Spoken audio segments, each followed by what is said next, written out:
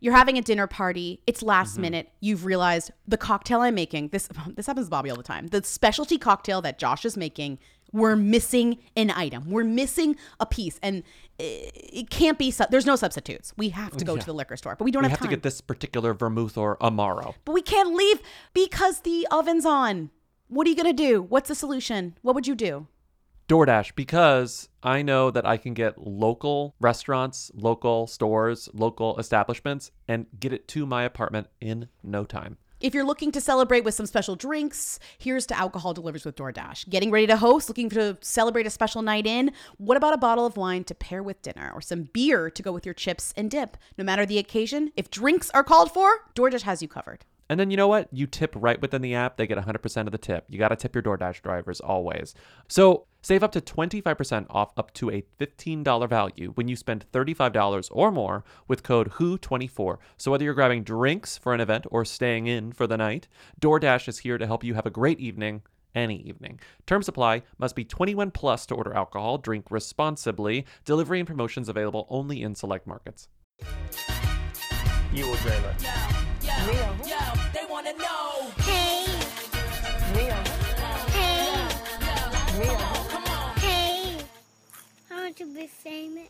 Welcome to Who Weekly, the podcast where you'll learn everything you need to know about the celebrities you don't. I'm Bobby Finger, I'm Lindsay Weber. and he turns me off like a light switch, Lindsay.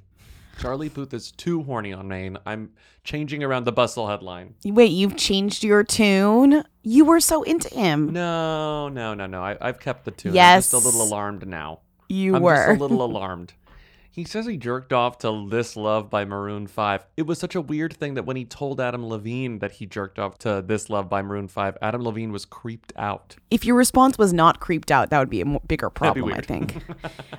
But also he was saying that like music is horny. He was like, well, for me, like being horny is creative because creativity creates music and music is horny. So I'm horny for music. And one time I did this and it was like, okay, no one asked. Like it was very like Kim Kardashian would like, I would put shit on my face if it made me younger. It's like, stop right there. I'm stopping you right there. Poop. Didn't she use the word poop? I use poop. Well, she has children, so I think she said poop. You know, she's used to saying poop. This was what I don't understand. So we're quoting a bustle profile of Charlie Puth in advance of his new album, which still doesn't have a release date. Charlie Puth is horny on Maine, and he says, quote, the first song I ever jerked off to was fucking This Love by Maroon 5, unquote. He says a few minutes later, comma, practically unprompted. What does that mean? Practically unprompted. I have to say, that's shady. What does that mean? Practically unprompted. I think that's shady. I think that's the writer being shady. We need the Practically unprompted. transcripts. I want It's not the unprompted if you're transcript. sitting there talking to him. About horniness? I guess she's saying, the writer is saying, well, I didn't ask what songs you're jerking off to, but I guess What how did would the writer ask? Practically unprompted is a very interesting aside. what music do you listen to? And he's like, I jerked off to This Love once. And it's like, oh my God. Also, huge difference between jerking off to something and jerking off while something is happening. Is happening. And he says Like- he jerked off to this song. Which is like, the song got me going. And I would argue, like, not even a song that, not that I'm like thinking in these terms, I'm not as musically inclined as Charlie Puth, but like, is that a sexy song? Like, to me, No. it's like, I think maybe "There's Adam no-" Levine is sexy, and Adam Levine always has been, you know? But he didn't say I jerked off to the This Love music video. He jerked off to like the time signature, you know, like the specifics of the music. The lyricism. Like, okay, Beethoven, go off, King, or whatever, you know, like I don't get it. But maybe the excitement of the BPM got him going or something. I tried my best to feed her appetite, keep her coming every night, so hard to keep her satisfied.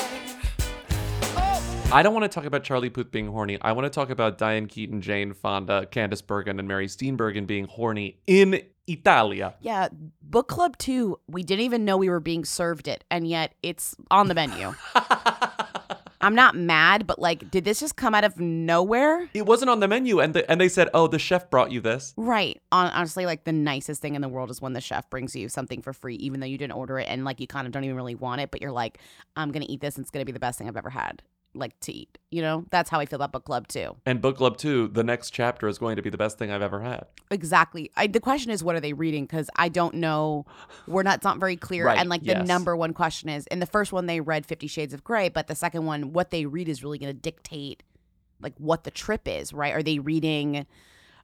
What are they reading? Are they? Oh my God! Are they reading? They read Ferrante, multiple. though. Maybe that's why they're in Italy. They could be reading Under the Tuscan Sun. Is that a book? That's a movie. You can't read that. But it was a memoir first. Sure, but like, I don't know. I just feel like that's too. 50 Shades was a movie too.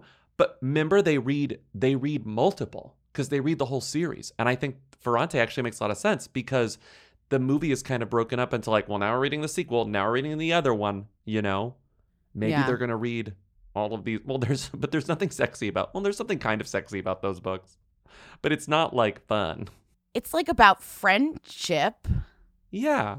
Yeah. Maybe they're just reading like a cookbook, Oh, that'd be fun. right? For a movie I anticipated being really stupid, I've seen Book Club so many times and I enjoy it every single time. Yes. But what's your favorite line? What is it? It's a subdeck. It's a subroof. What is it? No, it's where it's Your when favorite they're- line. It's when they're on the roof and he tosses a penny off the roof. And he's like, Mm-hmm. "Oh, this could kill someone." And she goes, "There's a subroof," or something, and then they kiss. Right? There's a subroof. I think I put the clip on YouTube. It's on my YouTube. It's literally It's on Lindsay's route. Okay, It's let's go to on Lindsay's YouTube. my YouTube. YouTube Lindsay Weber.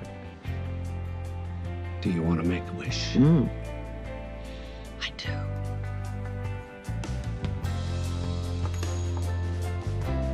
Oh my God, you probably killed someone.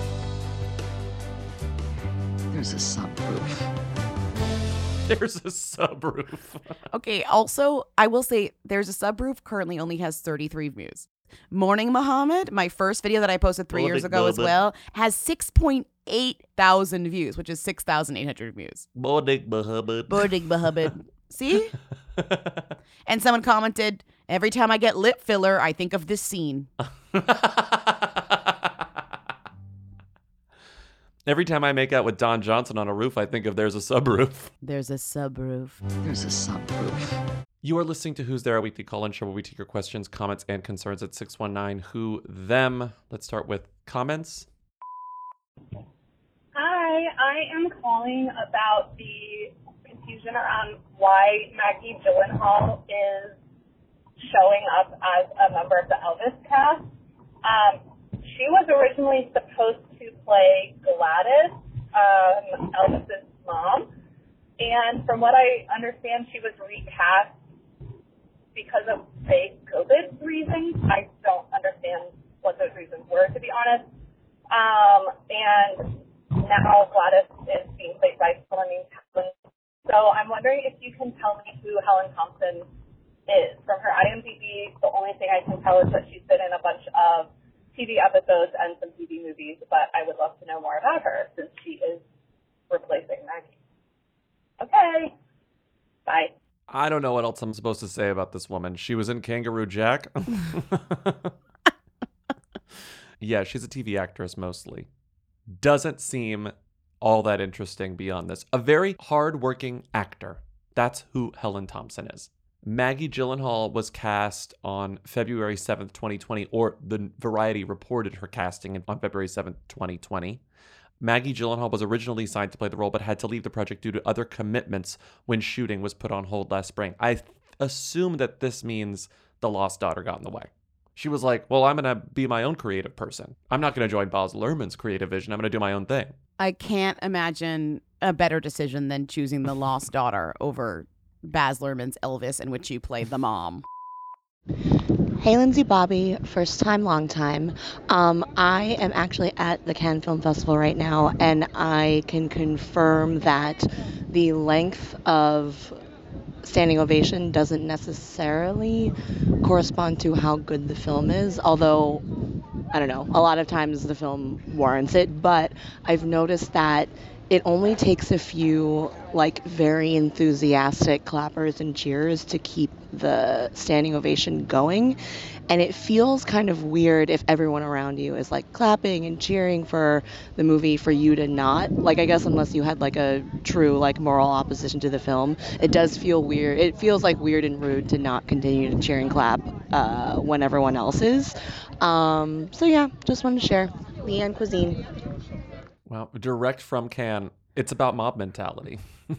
It's dirty peer pressure and nothing else. I mean, I'm starting to think it's just PR right at this point. Like maybe it's someone's job at Warner Brothers to be the hype person, to like not stop. Did you see the hooligan who did the research to correlate clapping at Cannes to positive reviews? The DataViz person. Yes, that was amazing. We should link to that on our Twitter.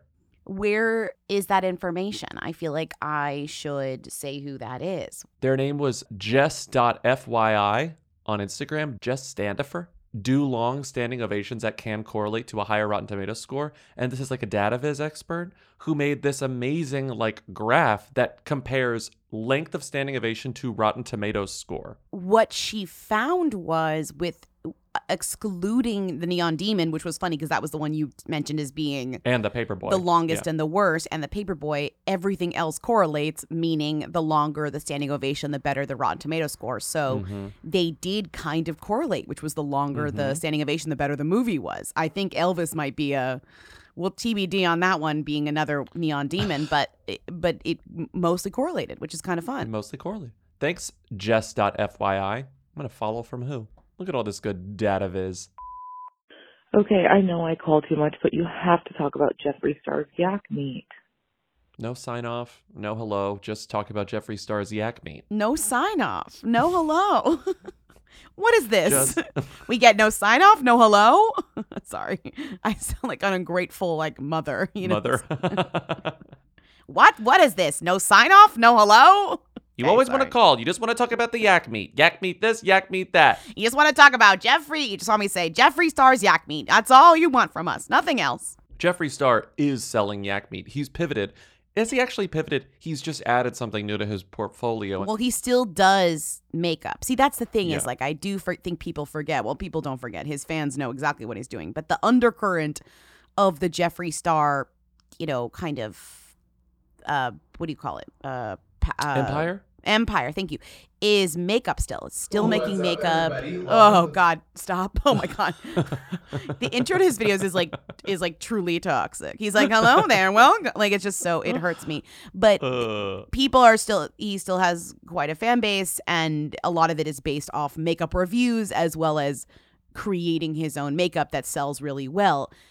This is interesting to me because there almost feels like a little bit of a anti-cancel culture twist in this kind of moving to Montana, buying a ranch, yak meat. Oh, I'm going to like live this kind of life that's almost more against the glitterati, even though like that really is kind of like, oh, the huge pink mansion that I bought, that's actually not me. This is me. I'm gonna like buy guns and like go out on the truck and like kind of do the unexpected, a little bit of like that kind of contrarian fuck you in a way, Yeah, but it's also like I'm moving to Wyoming because there's no income tax. Sure, I'm also moving too. here for tax purposes. That's a great point. The story has sort of evolved in the months since he moved to Wyoming. Because I remember when he moved there, we talked about it. It was like, this is really just like a financial scheme, right? That's kind of all it was. Oh, Kanye's already done this. Like we're seeing more and more celebrities do this. And then the locals in Wyoming are getting upset about it, blah, blah, blah, blah, blah. So he buys all this land. And he's like, I have yaks now. Well, suddenly, cut to months later, the yaks have been slaughtered and packaged as Star Yak Ranch ground yak jerky, yak steaks. He's selling all kinds of yak meat. The crazy thing is, like, when he got there, he was like, my pets, here's Versace, here's Cloud, here's Blessing, here's like Jacob, like he's talking all these yaks. He's like, Sunshine, yes, honey, yes, mama, like love my yaks or whatever. He's riding the yaks in the photos. And the next thing you know, they're dead. They're literally dead meat. This comes after 8 months after Insider previously reported that Jeffree Star LLC filed to trademark Star Yak Ranch in categories including butchering services, clothing, and edible pet treats last September. I don't know why people are so shocked. I mean, I do think that, like, expect the unexpected with this guy, and like that's always what you're gonna get. Like, he doesn't set rules for himself that he follows. He'll be like, he's not gonna go against anything that can make him money. Let's be real. Right? Right. That is the ultimate goal for this guy, is to make money. Like, it doesn't matter. He moves to Wyoming and buys like what looks like, I'm not a gun person, thank God, but like what looks like an assault rifle, and he's posing gladly with it. What looks like a pink handgun, and he's posing with it. Like, he doesn't really seem to have a moral baseline. Yeah, there's no moral kind of grounding in this person.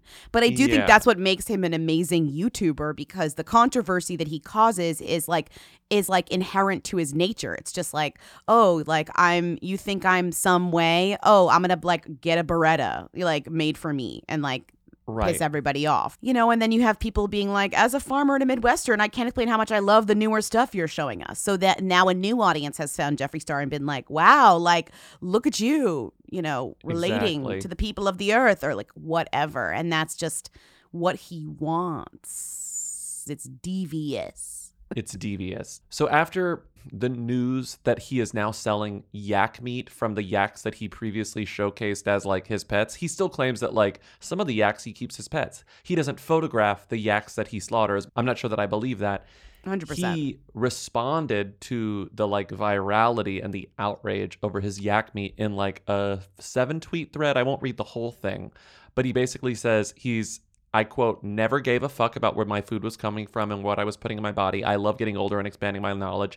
He goes, our country is trying to take women's rights away, and there's already so much hate on the internet and every single moment. There's no way people are actually concerned about me supplying my local community with food. I've donated over 1,000 pounds of meat to shelters. So he's saying, I'm actually the good guy here. Quit, like, lay off. Yeah. Well, also his argument is like, at first I wasn't going to do this type of butchering work with my yak farm, and now I am. People can change. People can say one thing and do another, you know, LOL, whatever. It is interesting because somebody named Teresa said, like, it is interesting that you're promoting a vegan cosmetics line and then you're also promoting like meat consumption. It's a bit of a conflict of interest. No, I personally don't care. To each their own. Okay, Teresa. But like, you're right. Like, animal testing on cosmetics is different than like butchering in terms of like industry, as well as how it's making me think, which I'm like, this is interesting. You know what I mean? Like, the conversation is interesting. What it's giving is RuPaul fracking. It's sort of like giving RuPaul fracking. It's giving RuPaul fracking, because he's saying nothing I'm doing is illegal. I'm just making money. And I also support, you know, all these queens on my show all the time. Why can't I make a little money on the side? Well, it's also just like, gay people can be bad too. Yeah, right. This is a gay wrong, and because of that, it's also a gay right. I know. It truly is. And you know what? Pride Month is all about like breaking stereotypes and being like, seeing, you know, true representation, and that's what we're trying to see here. Supervillains can be landowners, yak slaughterers, and makeup queens. You know, like they can be all of these things. I absolutely can't. It's too much. It's too much for our brains to handle. You know, we're so confused by it. Yeah, I mean, I am like 100% repulsed by him. Turning on one of his videos, I find him to be generally difficult to watch. There's something very not comforting about his entire vibe to me, and that's fine. His vibe is supervillain. But I mean, even just, I think a lot of people find him very relatable and like real. You know what I mean? Like, there's nothing relatable about him, but you know what I mean? I think a lot of people find him very like real talk. You know what I mean? I'm giving you the truth. I'm telling you the truth. Yeah. And I just don't like it. Hi, Who Weekly. Can you please talk about why Matthew Morrison got fired from So You Think We Could Dance? Apparently, it was because he was sending quote-unquote flirty text messages to a contestant. I wasn't watching this season of So You Think You Can Dance specifically because he was on the judging panel, so I'm not saying I'm happy he's fired, but maybe now I'll watch. Anyway, crunch, crunch. Matthew Morrison has been fired by So You Think You Can Dance, but he was just hired a month and a half ago. Well, the show started. He's been on it. The show is, it wasn't like they hired him and the show hasn't started production. He was actively on the show and now he is actively off the show. That's kind of a different situation than usual, which is like, oh, they're considering somebody and then it ends up not using him. They're like, he's been on the show. Or like, oh, he's not returning next season. No, it's literally like he's not returning next episode. So that's like more alarming. Do you know what I mean? And people were really confused. Yes. Like, what was it that got him literally kicked off the show as it's airing? It had to have been a big thing. At first, they didn't know no one knew what it was. He just disappeared from the show. And then, thank God, somebody did like a little bit of reporting. Let's see, who was it? Is that Variety? Who is that? The original story just said he was out after, quote, not following competition production protocols. And they were saying, well, what does that mean? Well, you know what it means. And he released a statement saying, I cannot apologize enough to all involved, and I will be watching alongside all of you on what I know to be one of the best seasons yet. And he says, I did not follow competition production protocols. The weird thing is, like, Matthew Morrison is one of those celebrities that, like, never really has not done anything wrong publicly, but everyone just is kind of like about, you know, in a way. You're a scumbag. Yeah. But like, but for with no evidence. But it's just funny that the other shoe dropped, and the People Exclusive was like, he was DMing and flirting with the contestant, and it was weird. They felt weird and said, you know, I feel weird, and they were like, okay, well, you can no longer be a judge of the show if you're gonna do shit like this. A source told People they didn't have sex, but he reached out to her through flirty direct messages on social media. She felt uncomfortable with his line of comments and went to producers. Good for her, by the way. Truly. Then Fox got involved, and he was fired after they did their own investigation. They said that he basically sent her messages that made her uncomfortable. She probably found him a little abusive and annoying. He's also married. Not that it really makes it worse or anything, but it's just another detail. Then they were like, fuck you, you're out of here. Right. I mean, aside from it being creepy and like unwanted attention, it's also just probably against the rules. You can't, like, you know, message a contestant in a show that you're judging, right? I mean, right. Obviously that's the secondary who gives a shit about that, but I'm just saying, like, in general, that is against protocol. That's right. Against competition production protocol. So that's pretty straightforward. I'm just like this is a pretty low bar, but good on Fox for doing this. Like, good on the producers of So You Think You Can Dance for not even like dragging this out. It's like, bye-bye, you're out. I appreciate that. That seems sort of rare and good in this, I don't know, day and age, you know? Right. But it's almost like everyone knew. Like, I hate to be like everyone knew, but like everyone knew. Like, everyone knew. Like what you're saying is, if you were a producer on So You Think You Can Dance and his resume came across your desk, you'd say, I'm not hiring this creep. You know, like, you would have said it from day one. I just kind of there's a charm to this guy that people find that I just don't. I'm curious who sees it. Right. JoJo's a co-judge, you know that, on this show. Again, I don't watch So You Think You Can Dance, but I know people really love this show, so it's got a legacy. JoJo tweeted something kind of funny. Someone tweeted and added her in it, a random fan. Damn it, I saw the headline, Judge leaves #SYTYCD, and got excited. Yes, JoJo Siwa was out, but nope, it was Matthew Morrison. Damn it. Blah, blah, blah, blah, blah. JoJo quote tweeted that and said, literally, why tweet this? Her presence on that panel makes way more sense than Matthew Morrison's. This is so fucking annoying. I'm like at the grocery store. I'm getting stuff for dinner. I'm getting that fake chickpea pasta that I love so much. Banza. This is not Spawn, but it's so fucking good. So I'm thinking about how good this pasta that I'm going to make tonight is going to be.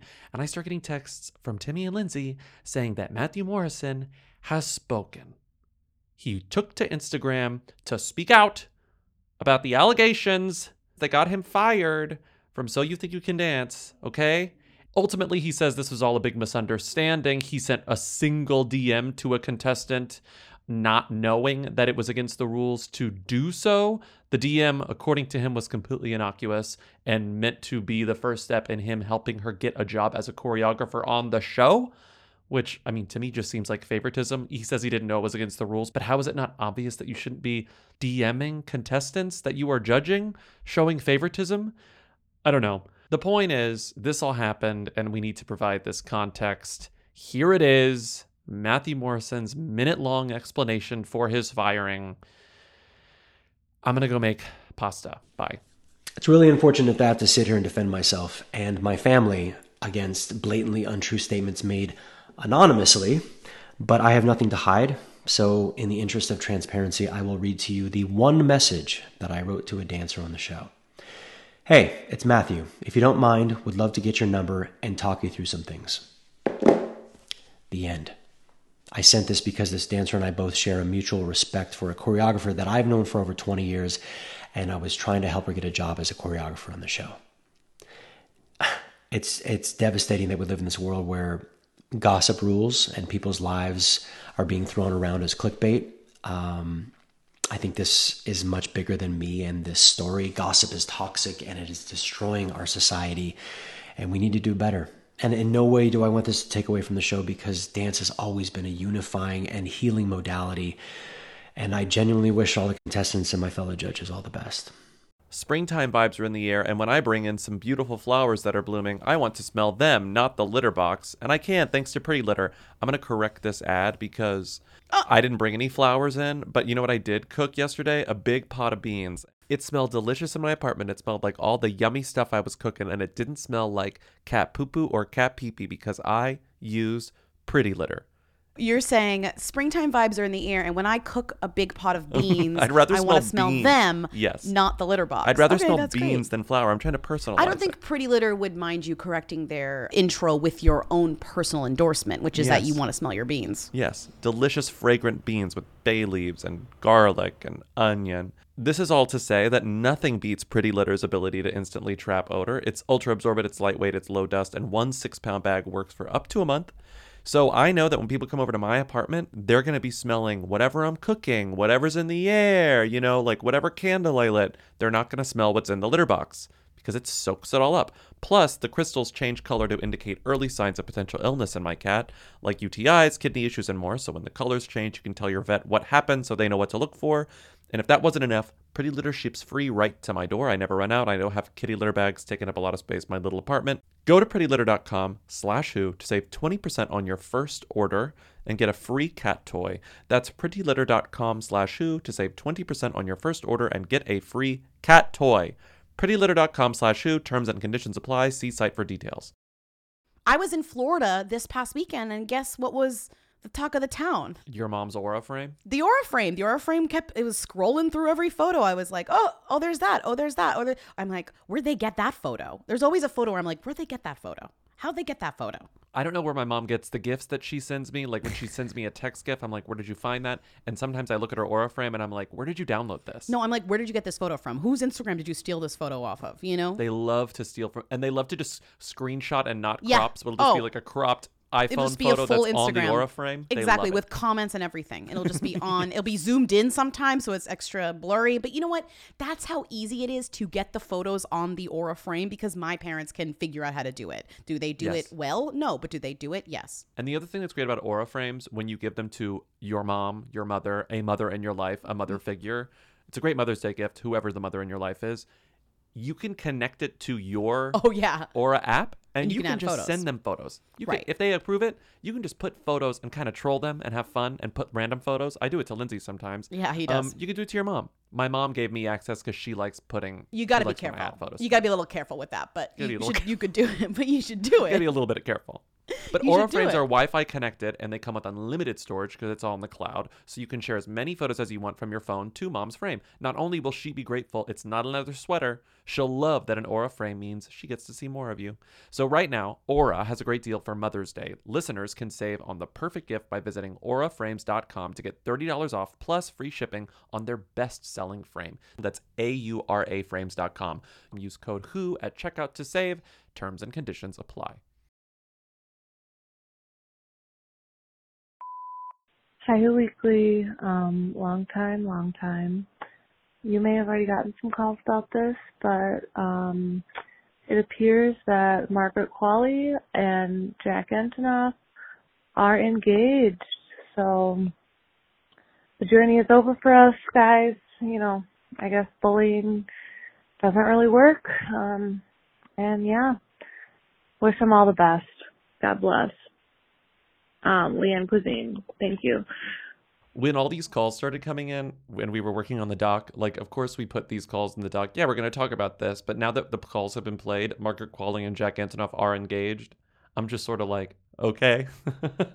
Well, I am sad because I feel like her fun like run through all of the like male Hollywood stars that she's dated over the past like years or so has been fun for gossip magazines. Do you know what I mean? Like she kind of like ran through a bunch of them, which was fun. Like some real hot guys and some real fucking stinkers. But like, sorry, I'm thinking about Shia LaBeouf. But like, in terms of kind of her being like a single girly out in the town, I think I'm like sad that she's marrying Jack Antonoff of all people. And now she's like suddenly settling down with a 38-year-old man. You're right, like, it's oh. like she's only 27. Like, can't you like give me 3 more years of running around? You know what I mean? Like, it was fun for everyone, including I think yourself. Exactly. But no, do you feel bad? What about the model he dated before this, whose tush is on the album cover? St. Vincent's. Remember her? What was her name? Commenda? Carlotta Cole. Carlotta Cole. His dating history is really funny. If you go to Who's Dated Who, it goes Scarlett Johansson, Alia Shawkat, Lena Dunham, Carlotta Cole, Margaret Qualley. Yeah. Meanwhile, Margaret Qualley's is like Nat Wolff, Pete Davidson, Cara Delevingne, Yeah. rumor, Shia LaBeouf, Right. Jack Antonoff, you know? I'm obsessed with the fact that Jack Antonoff was like, I must have my mother-in-law be Andie MacDowell. Like, was like, that is the goal here, you know? Oh my God. And his brother-in-law is going to be, who's Rainford? Who's her sister dating again? The other Oh nepotism? my God, his brother-in-law is going to be Bill Pullman's son, Louis Pullman. Oh, it's Bob, who we Bob. literally were going to talk, somebody called in later, but we did kind of talk about him already. Bob from Top Gun. Bob from Top Gun is going to be his brother-in-law if Rainey and Louis Pullman get married, which maybe she'll see that her sister is getting married and say that they're going to have to pull the trigger too. So yeah, these two are engaged. I mean, it is one of those things where it's just like, you know, okay. Okay. You're going to see her around Brooklyn Heights more often, I guess. Hi, Timmy, Lindsay, Bobby. Long time. I'm calling to ask about what is going on between D.L. Hughley and Monique.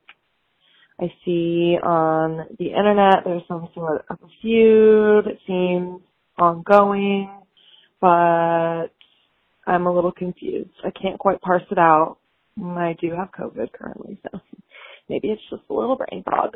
But I was really hoping you guys could help me out by explaining to me what is going on.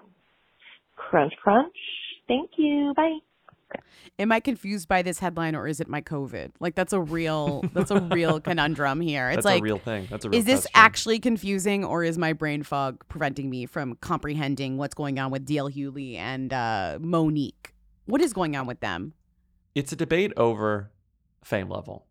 I think that's why it's so interesting because they're fighting over who is more famous, essentially. Really, it's a contract dispute. Okay, but you're narrowing it down faster than explaining what it actually is. Okay, so D.L. Hughley and Monique were both booked to perform at a Detroit comedy show recently. And when Monique came out to perform, she opened with a 10-plus minute long, I wouldn't call it a rant, but I would call it like a very passionate explanation as to why she was so upset.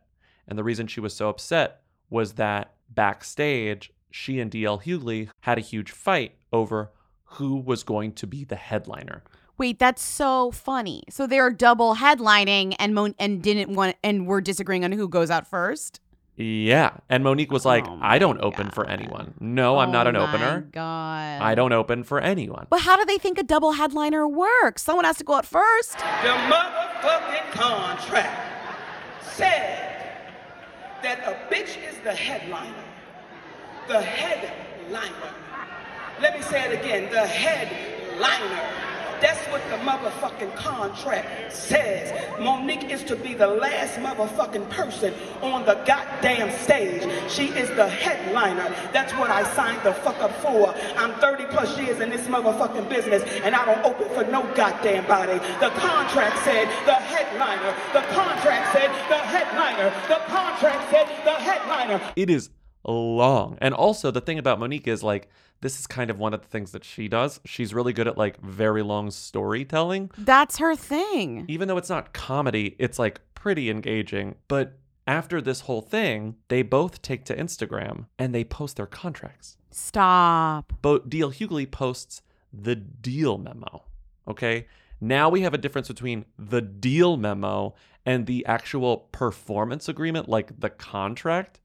And so D.L. Hughley posts a deal memo that calls him the headliner. Then Monique posts her performance agreement and says, there were some of you who were fooled by the smoke and mirrors of DL posting his deal memo versus his performance agreement. Here is my performance agreement. Stop. And here are emails and texts confirming that, as per usual, I'm always going to keep it real and honest with my people. If you notice, mine has signatures and DL does not. Sorry, but I see UTA at the top of this deal memo. Talk to your fucking agents. This Exactly. is their job. How is this my job? How is this my job? Like, this truly is crazy. This is, you pay these people 10% of what you make to fix these problems. To put this out in the public to somehow solve for you or something is like, use the service that you are paying for to resolve this. After Monique posted her contract, DL reposted it and zooms in on the top and goes, man, Hicks Media Inc., hold up, that's you. You're really showing everyone a contact you submitted from your own company. I smell bullshit. He's saying that she's just posting a random contract that isn't even real. So it's just a contract dispute. That's all it is. I'm also just like, if you are so obsessed with being the headliner, don't perform on a double bill. Like, that's the whole point of a double bill. Is there's kind of two headliners. Like, a double bill is like two people of like equal fame, or the idea is they're equally famous to different people. So like, if you're gonna come for one and see the other, you might vaguely know who they are, but you're not a fan. But the idea being like, you're a fan of your person, and you also like you have double the attraction to lure people in. If you want to just headline a show with openers that are all like less famous than you and whatever, then you don't get that double attraction. Like, it's just the essence of what a double headliner is. Like, and what that means is sometimes you have to perform for people who aren't huge fans of you. Yeah. Apparently, DL fully refused to perform that night. Like, he was like, I will not be doing this. So at least Monique performed. It's funny that she's been getting called unprofessional by him. It sounds like he's like fucking way more fucking unprofessional than her. Who is them here? I don't know. I think that both of them are thems, but the fact that this is a conversation about who is them here or who is who here makes it very funny to me. Who is them here? I think that Monique is. We talked about this a couple days ago and you weren't. I don't think you were convinced. I said DL. Do you think DL is them here? Kind of. I mean, after the Monique Lee Daniels thing kind of made the rounds, I was reminded of Monique's kind of impact and like that people really do care about her and like that she is famous. Mm-hmm. But I don't know. I just feel like he's kind of one of those like classic names of comedy, kings of comedy, right? Exactly. But that's the thing is, I think what's crazy is that what my conclusion is they'd be a great doubleheader if they could like fucking agree on who goes first. Okay, what's them here? A performance agreement or a deal memo? A deal memo. Right? I think a deal memo is them here for sure. Sure. Mm-hmm. I just love this UTA at the top of this contract. Like, I'm sorry, but I see the contract and I see the contact status confirmed. Where's the name of the person who's your agent who you can talk to about this? Well, he to blacked it out. Right. I'm just saying, like, I see the contact information for UTA at the bottom of this. Why don't you give them a call? You know? Yeah. He also shows the schedule from the back, like the call sheets at the back, whatever. And it says that DL was the closer according to the backstage show schedule. But everything that Monique shows has literally the opposite. She shows all these documents that just show just the opposite of what everything says, and all these emails from the venue people saying, you're the headliner, we love you, you're going to go on last. So it's truly like all of them are showing receipts, but the receipts are the complete inverse of the others. Who fabricated these documents? Because someone fabricated the documents, or the galaxy brain is that someone knew that these two were going to fight if a decision was made, so they made double documents. They made one for each. That is ultimate galaxy brain. Hi, Timmy. I mean, Lindsay Bobby. Who is Chrissy from Stranger Things? And is she related to Scarlett Johansson? All right. Thanks. Crunch, crunch. She's not related to Scarlett Johansson. She's related to Casper Van Dien. She kind of looks like Scarlett Johansson. I think that's why they're saying that. Wait, Johnny Rico from Starship Troopers is her dad? Yeah. Yes. Oh, I hate that. Oh my God, that's so funny. Yeah, Johnny Rico is her dad, and Robert Mitchum from Night of the Hunter and Cape Fear, the original Cape Fear, is her great-grandfather.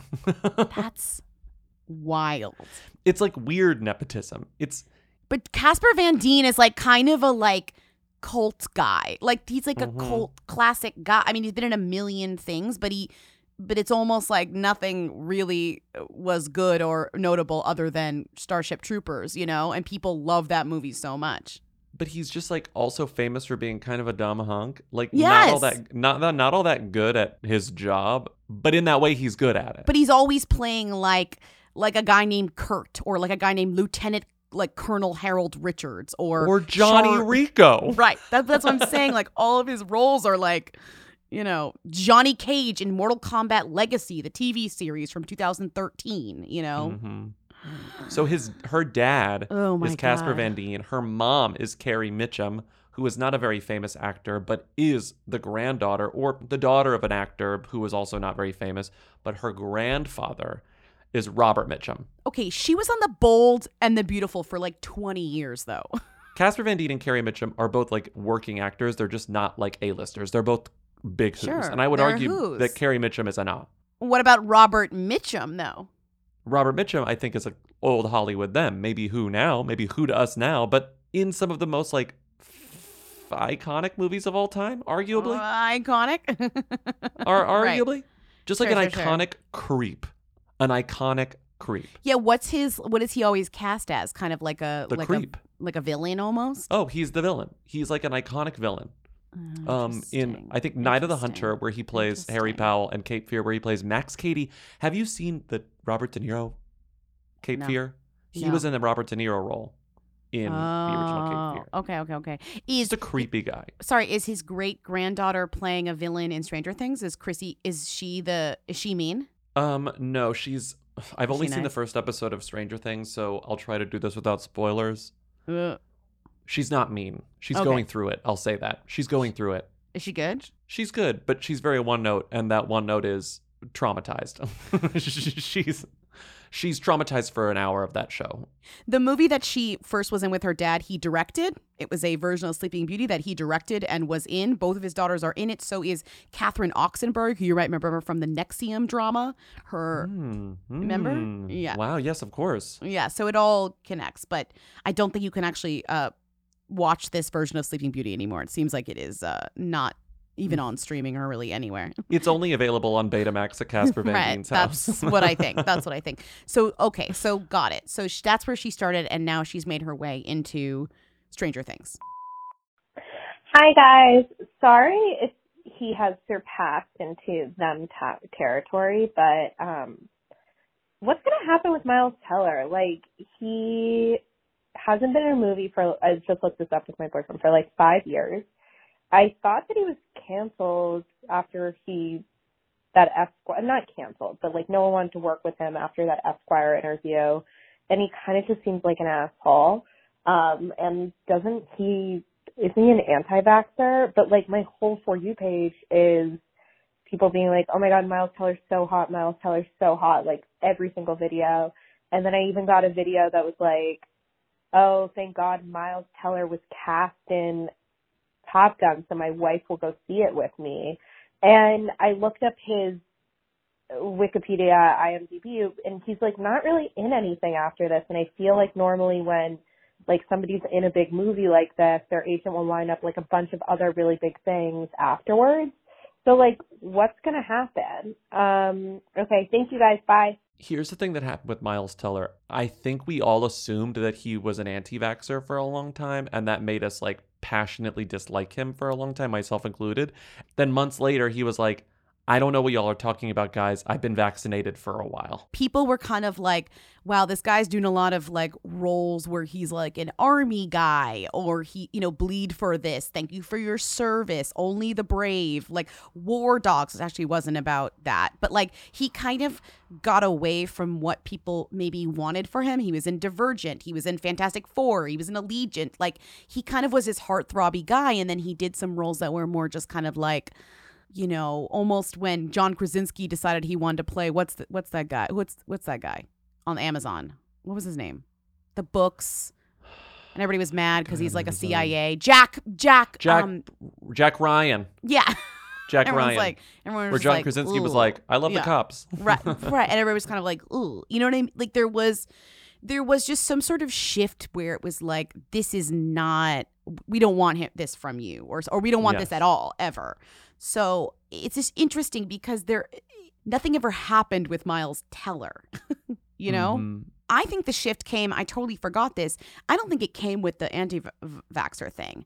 I think it came from that interview he did where the interviewer called him a dick. Remember that? But that was like that was like 2015. Sure, that was but that's so when the shift. long ago. But that's when the shift changed. Think about it. In 2015, he did Fantastic. In 2015, he did Fantastic Four. Allegiant came out, and then he did War Dogs. Bleed for this. Thank you for your service. Only the brave. Too old to die young. Miniseries. I don't even know what that is. Right. He did kind of go from being a sweetie it guy in Hollywood to being someone who Esquire referred to as not even dickish. Dickish. I'm just saying I think that actually was kind of a big thing, bigger than any other like weird profile that's kind of a drop in the bucket. He was kind of categorized as a dick. Sensey boy to I'm a piece of shit, kind of. Right. The profile was written by Anna Peel, because the profile tries to twist it as like Miles Teller is young, talented, and doesn't give a rat's ass what you think. And then the subhead is our latest cover star is on a quest for greatness. Sometimes that can involve a bit of dickishness too. Mm-hmm. But like that didn't work. Yeah. Yeah. And now he's getting cast as like dicks and stuff. Like I haven't watched that Godfather show again, there were rumors that he was unvaccinated on the set of that Godfather show, and apparently that was not true at all. Apparently he was vaccinated on the set of that Godfather show. Yeah. He was just a dick on the set of that Godfather show. But I think that being a dick is actually helping him in a way, because now he's being cast as a dick and stuff. He's a dick in Right. Top Gun. A dick with a heart of gold, kind of, but still a dick. Rooster. He is a dick. He's a cock. He is a dick. Oh my God. He is a dick. Oh, then he responded to the tweet. The time Miles Teller's on a quest for greatness, a little bit of dickness too. He responded, couldn't be more wrong. I don't think there's anything cool or entertaining about being a dick or an asshole, very misrepresenting. Like they were kind of just trying to be like, he's a dick and he's proud of it. Like that's his thing. And he was like, no. And then he said to The Guardian that he felt helpless and angry. Quote, for the average person, they're reading this article, they haven't met you. They're like, oh, Miles is an asshole, he said. You didn't hear it? You didn't read the Esquire? Yeah, they said he was an asshole. He must be. Mm-hmm. And also whenever he was revealed himself to be vaccinated, he was like, I'm not anti-vax. The only anti thing I am is anti-hate or something. I was like, okay, I guess that's a good tweet. Also, to be fair, the Top Gun being any different than any roles he's played in the past recently is crazy, because he's playing a guy in the Navy. He played a boxer. He played a army sergeant. He played a firefighter. These are all connected things. Like these are all in the same realm. Top Gun is just more pop than the rest of them. A little bit more campy and more fun to watch than Bleed for This, in which he played a blue collar boxer. You know what I mean? Yeah. I'm intrigued by this upcoming thing that's in pre-production. It's called The Fence. I saw this too. The only cast that's listed is him, and it says a pair of liberal newlyweds find themselves at odds with an ultra-conservative neighbor over a 9-foot-tall fence he insists on building to keep his home safe from potential terrorists. Seems fun. I understand that he's almost certainly going to be one of the pair of liberal newlyweds, but I could see him as the angry conservative neighbor who wants to build a 9-foot-tall fence. Or maybe he's the fence. We don't know. He's not the fence. Like our friend Fran said, she says everyone's paying attention to Miles Teller, but not enough people are paying attention to Glenn Powell, who finally gets to star in this movie that, like, his career has been, you know what I mean? Like, this guy's been up and coming forever. No. Come on. I don't like him. I feel this is rude and maybe lookist. on. I think he looks like a murderer, and I don't like. Stop. He has the face of a killer. And to quote Wendy Williams, he's the You are killer. When I see Glenn Powell, I'm like, you're gonna murder someone. Come on. He's in another movie about flying a plane too. I get that he's well cast in that role, but like the other people in that movie, the young guys, the like 30 somethings, there are better ones than him. Bob, we love Lewis Pullman. Payback, Jay Ellis, love that. Who's Phoenix? Monica Barbaro. Michael Barbaro's sister. Is it? I'm No. kidding. No, I'm kidding. Glenn is in the next movie written by the girlie who did Booksmart with Zoe Deutsch. Just saying. Glenn. Is he gonna kill someone in it? Okay. Why are you calling him a killer? Every time he popped on screen, I was like, you're the killer. He's the killer. Okay, stop. I will say, though, it was interesting when I saw this movie with our GFF was there as well. And our GFF was like, who's that? And it was Jay Ellis. He had no idea. And I was like, oh, that's Lawrence from... Oh, because he doesn't watch Insecure. Right. I said, oh, that's Lawrence from Insecure. And he goes, oh. And I'm like, I was like, that's so funny. This is a huge deal that he's in this. He's nudging you. Who's this? And you're like, that's fucking Jay Ellis. Well, that's what he said. He was like, who is that? Like, he was like hunky. And I was like, oh, that's so funny. This is Jay Ellis's like big first kind of like move away from Insecure, which is like big for him because he's great, but like in a way niche if you've never seen Insecure. Yeah. Hollywood had to be like, we need to cast, 5 charming hunks, and he was among them. He can just be a charming hunk and not, like a fuckboy and Insecure. That's what I'm saying. It's like he's almost been typecast because he played that role for so long, and this is the first like breakaway. And guess what? The next movie he's in is directed by Dave Franco and written by Alison Brie and Dave Franco. God. In case you're wondering where we're moving. I love looking at what's coming up just because it's like it really shows the direction, like thematically, of where the person is going in their career. I'm imagining myself being in the same room with Alison Brie and Dave Franco writing a screenplay together, and I'm like visualizing myself as Samara from The Ring, just standing there with like my hair over my face, like being waiting miserable, for them to notice you, going be like. ah! Anyway, so Miles Teller's, is he a them now though? I guess. I think so. I don't know. No, I guess. I think so. I kind of think he is. Yeah, whatever. He's a them. Yeah. Is he? This is not a bit. My gut says he is, but like, I'm sort of like, are you? The controversies that he's gotten himself into feel very who adjacent to me, feel very who-y to me. Oh, for the way that sure. But he does behave like a them. He behaves with the confidence of a them. But one them-y movie in which you're not the star does not a them make. You know what I mean? It's Tom Cruise as the star of this movie. Everybody else is second. Like, I don't care whether he's the one who's almost the second lead. Oh, Jennifer Connelly kind of outranks the him rank in of this movie. It goes Tom Cruise, Jennifer Connelly, The Planes, and then Miles Teller. Lady Gaga, then Miles Teller, then Bill Pullman's son. We're going to go long on Top Gun on our Patreon. So if you're not a Patreon subscriber, like now's the time. If you want like kind of, an hour or so on this movie, I have a feeling we're going to do that. It's going to be a very gay Patreon episode this weekend because it's Top Gun and Fire Island. Could it get any gayer? Literally, I cannot wait to compare and contrast. I know they're not about the same thing at all, but I cannot wait to compare and contrast. There is something so heartbreaking and heartwarming about Top Gun being as big of a movie as it is. You know what I mean? Mm-hmm. And we'll talk about that. I can't wait. Hi, Lindsay and Bobby. Could you help me settle a bet that I have with a friend? Are 100 grand candy bars whose or them's of candy bars? Thanks. Crunching on a 100 grand bar. What's in a 100 grand bar, Ben? Not that I need to know this to answer the question, but it's got the crispy rice on the outside, which is the best part of it, and then the inside's just like a bunch of caramel. Like a bunch of caramel. Oh man, that sounds delicious. I'm hungry. 100 grand, like most candy bars, but I think specifically the bite-sized 100 grand is a better ratio than the full-size candy bar. I agree. I agree with that. But is it a who or them? I would say it's a who, though. Yeah. I think it's a who because it's rare. There was a time when I really loved 100 grands, and like. Oh, did you? Yeah, and then I noticed they were hard to find, and I would always get one when I saw one because I didn't see them a lot. It was like high school or something. I was like into 100 grands. But also, they used to be called the $100,000 bar. I was gonna say that. Do you know what they used to be called? The $100,000 bar, which is Yeah, insane. the only reason I know so that it's hard. a Seinfeld. That is so. It's a Seinfeld reference. Wait, really?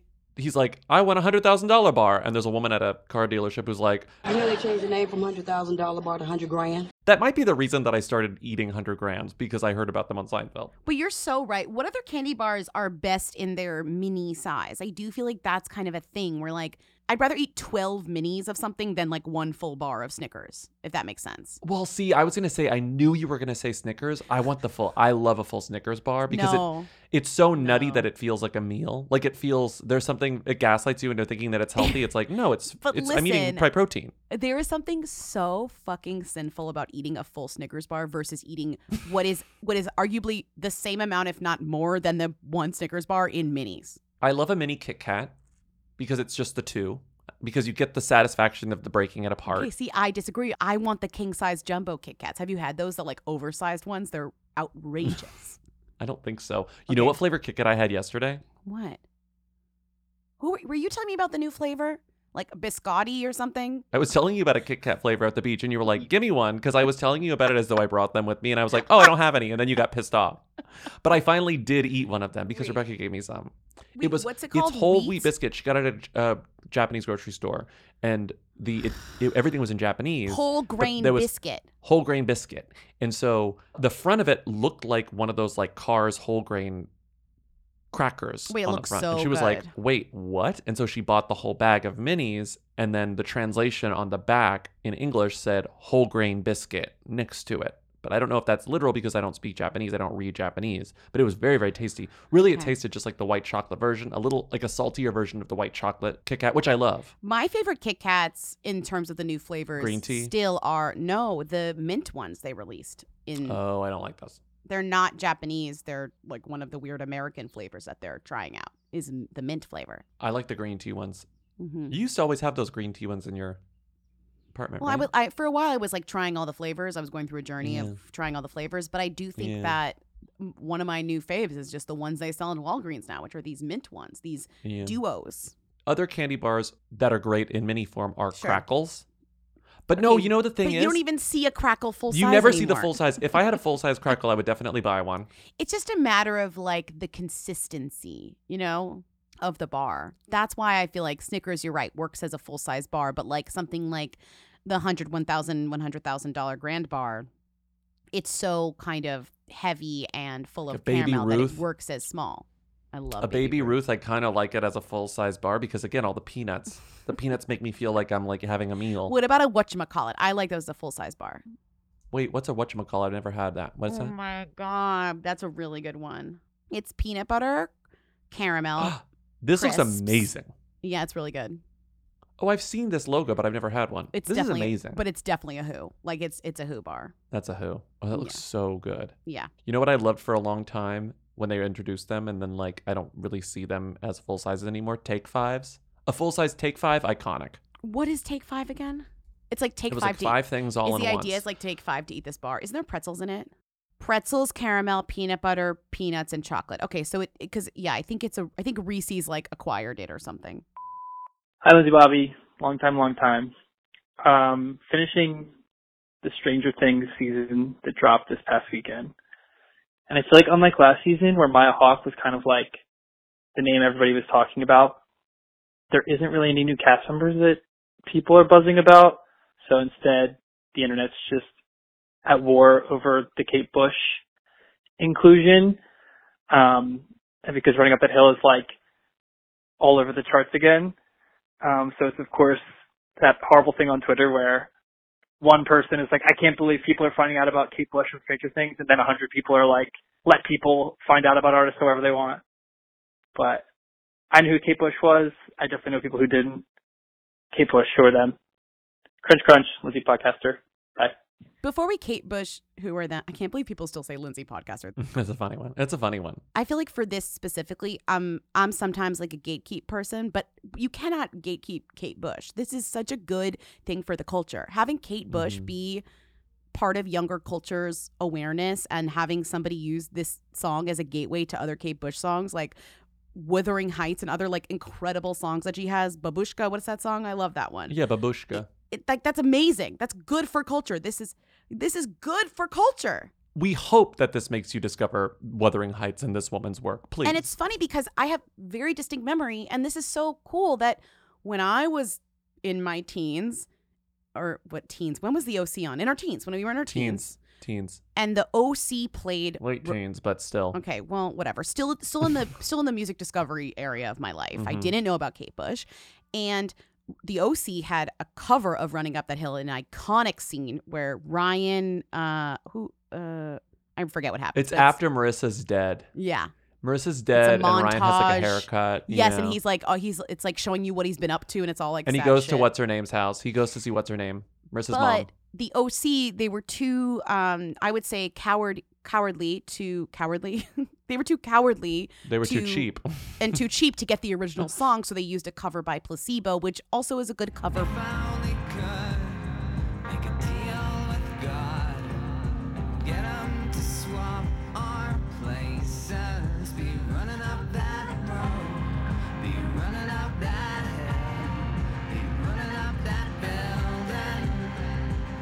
When I heard that song, I became so obsessed with it because it's such a good song that I found my way to Kate Bush, and that's when I started my Kate Bush journey, like getting really into her music and like knowing about her and what like an incredible artist she is. It's like rising up the charts, and there was a story published this week on Billboard that's like speculating that at this rate it might like actually get into the Hot 100 on Billboard because of the streaming. Because like I don't really know how they do the cool. I still don't know how they do the math, but like they take streaming into account now. But I think it just takes a lot of it to get you on the Hot 100, and it's doing well enough that it might become her highest Hot 100 chart ever. And also the thing about Stranger Things is there's a story in Variety about how they did this, where it's like when they get the scripts together, I guess there's like, you know, these episodes cost like $30 million a piece. Oh my They're God. spending all this time like reading the scripts and planning out the music, and they have to come up with like their top choices for music, their alternates because there are budgetary constraints, but then also like the artists or the labels can say, no, we don't give you permission. So they like prepped all this. They were like, this is going to be such an important song to this season of television. They sent Kate Bush like the pages of the script. And then according to Variety, Kate was like, oh, absolutely. Like, not only do I like this as a narrative device, but like I love Stranger Things. Like Kate Bush is just simply a Stranger Things fan. Like, so she was like, you can absolutely use my song. And they say in this story, that's nice. There are no real details, but they say in the story that Kate Bush is apparently like notoriously very selective and says no. So maybe she said no to the OC, you know, like I don't know. Maybe. I do think a lot of the people that you're seeing who are quote unquote gatekeeping are joking. Like I think there's like I think there's kind of a misread on people being like, no, not Kate Bush and Stranger Things. Like I think like the backlash to that, people being like, don't gatekeep Kate Bush, is people are joking about wanting to gatekeep Kate Bush. I don't think anyone. I think there's a very small percentage of people who are seriously, earnestly, honestly saying, don't let young people know about Running Up That Hill. Like, that's crazy, right? It's Pride Month. You better learn about running up that hill, you know? Also, this song is like part of culture in a way that is already, you know, it was, do you remember the 2012 Summer Olympics closing ceremony in the UK? They like released a new remix of the song that played. Do you remember this at all? I don't remember the 2012 Summer Olympics in London, unfortunately. I remember the logo. I thought the logo was funny. It was really good. I recommend. It was a newly recorded version, and the performers were like in a pyramid. You'll have to watch it. It's so good. It's just like this song is kind of like a current throughout culture that like surges, you know? But is Kate Bush a who or a them? I think the answer is 1, 2, 3. Them? Who. But I think that's part of her. But I think her whoiness is part of the appeal. That's the whole thing. Like the whole thing about Kate Bush is like she's an artist that like is permanently underground, even though she's not. The allure of her is that she feels like someone you need to discover in some way. Yeah. You have a story about the first time you heard Kate Bush, you know, like she's at the same time always discovered and undiscovered. Like there is like she's never gone away. There's a mystique. Do I think she's a that? I don't know. Maybe a who. Yeah. I don't know. It's like your Kate Bush origin story is that My Kate Bush origin story is when I first saw She's Having a Baby, and I was like, what is this song? You know, Wait, like, which song was it? Wuthering Heights? This woman's work, baby. Oh. Come on. Okay, well, that's... And also what's crazy is that a lot of Kate Bush songs are revitalized through covers, because This Woman's Work was revitalized by that cover by, what's his face? I love him. What's his Ingrid face? Michaelson's ex-husband. What's his Greg face? Laswell. Yeah. No, I'm thinking of the cover by... Maxwell? Yeah, that's what I'm thinking of, the cover by Maxwell. Yeah. Greg Laswell's cover is better than Maxwell's cover. Okay, I But- disagree. Agree to But disagree. People Agree are to constantly disagree. covering that song. Men love covering that song. And one of the best karaoke songs of all time happens to be Wuthering Heights. So, you know, there's a lot going on. And I do think the imagery of her dancing in the red dress is very always kind of around, right? Yeah. She had a style that was so unique that it's like permanently in fashion. Kate Bush is always fashionable. Kate Bush has never been out of fashion, just like aesthetically. Mm-hmm. Did you know Wuthering Heights was her debut song? That's wild. That's like not even. She was like that's 20 years old. That's a Yeah, she was, crazy like, 20. song. Sorry. She's still young. Like, she's only 63. You'd think that, like, for someone who's releasing music since the 70s, You think it's she'd be oh, like wow, Kate Bush Cher's is like age. 90. Yeah. No. No, but she's not. But I do think that also in the UK, she's way more of a Cher than she is here. Like, she's more of an icon that is more prevalent than here. Yeah. In a way. Don't gatekeep Kate Bush. Don't gatekeep Kate Bush. Let everyone in. Also, gatekeeping is like gatekeep this restaurant so it doesn't get too crowded. Like you know what I mean? We should all be listening to Kate Bush and having a good time. Kim Petras did a Amazon original cover of Running Up That Hill. Did you know that? Wait, what? Talk about Pride Month. Here, listen to this.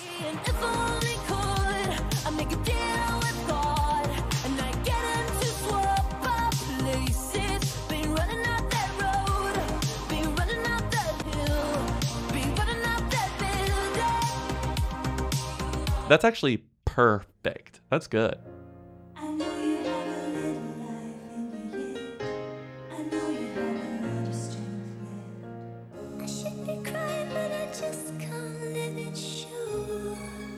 Thank you for listening to another episode of Who's There, our weekly call-in show. Keep calling in at 619-WHO-THEM to leave questions, comments, and concerns. Support us on patreon.com/WhoWeekly for bonus episodes, a Discord server, some newsletters, and more. You know, a great community.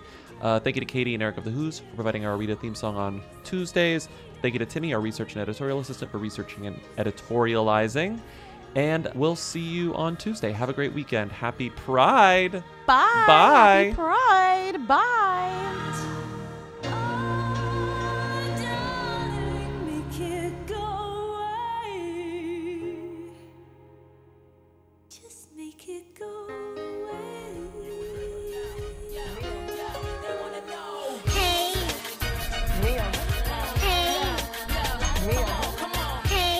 He has the face of a killer.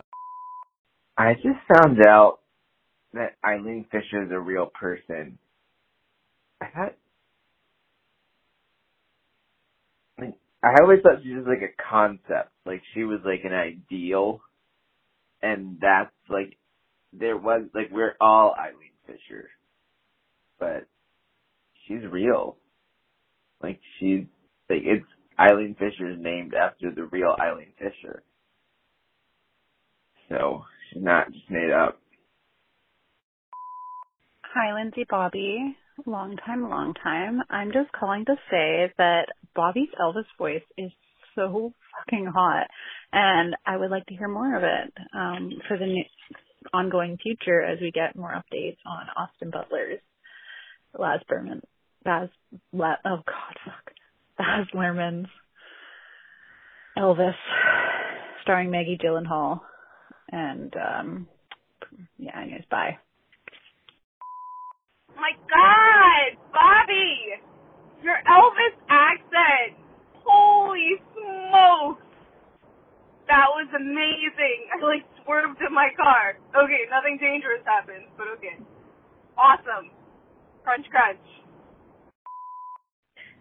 Hi, Lindsay Bobby. Long-time listener calling from the East Village with COVID right now. Stay safe out there. My roommate shocked the other day about Phoebe Bridgers and Paul Mescal and was upset by their age difference. And I was so confused, but none of us bothered to look it up. But I was like, I don't think she's that much older than him. And he was like, she's older than him? What? Turns out he was confusing Paul Mescal and Pedro Pascal. Me and Grease, women don't belong in balloons. Hi, Bobby Lindsay. I don't know if this is a funny anecdote, but you're talking about celebrity phobias. And when I was a teen or like tween, I used to tell people that I had a phobia of nail clippers, and that it was terrifying for me every time I had to clip my nails. But it wasn't true. I just made it up for attention. So I think you're correct to take celebrities with a grain of salt. Okay, bye. Hi, can you talk about what Dimes Square, that's Dimes, D-I-M-E-S, Square in New York City is? Apparently it's like a small, like, neighborhood or area, block of the Lower East Side or something, but I feel like for the last, 3 weeks I've just been seeing so many, Substacks and essays and tweets about Dimes Square and Dimes Square culture, and I don't know what it is. I don't know why it's relevant now all of a sudden. I feel like it has something to do with the Julia Fox girlies, but no idea. Should we know about this? What should we know about this? Thanks. Crunch, crunch.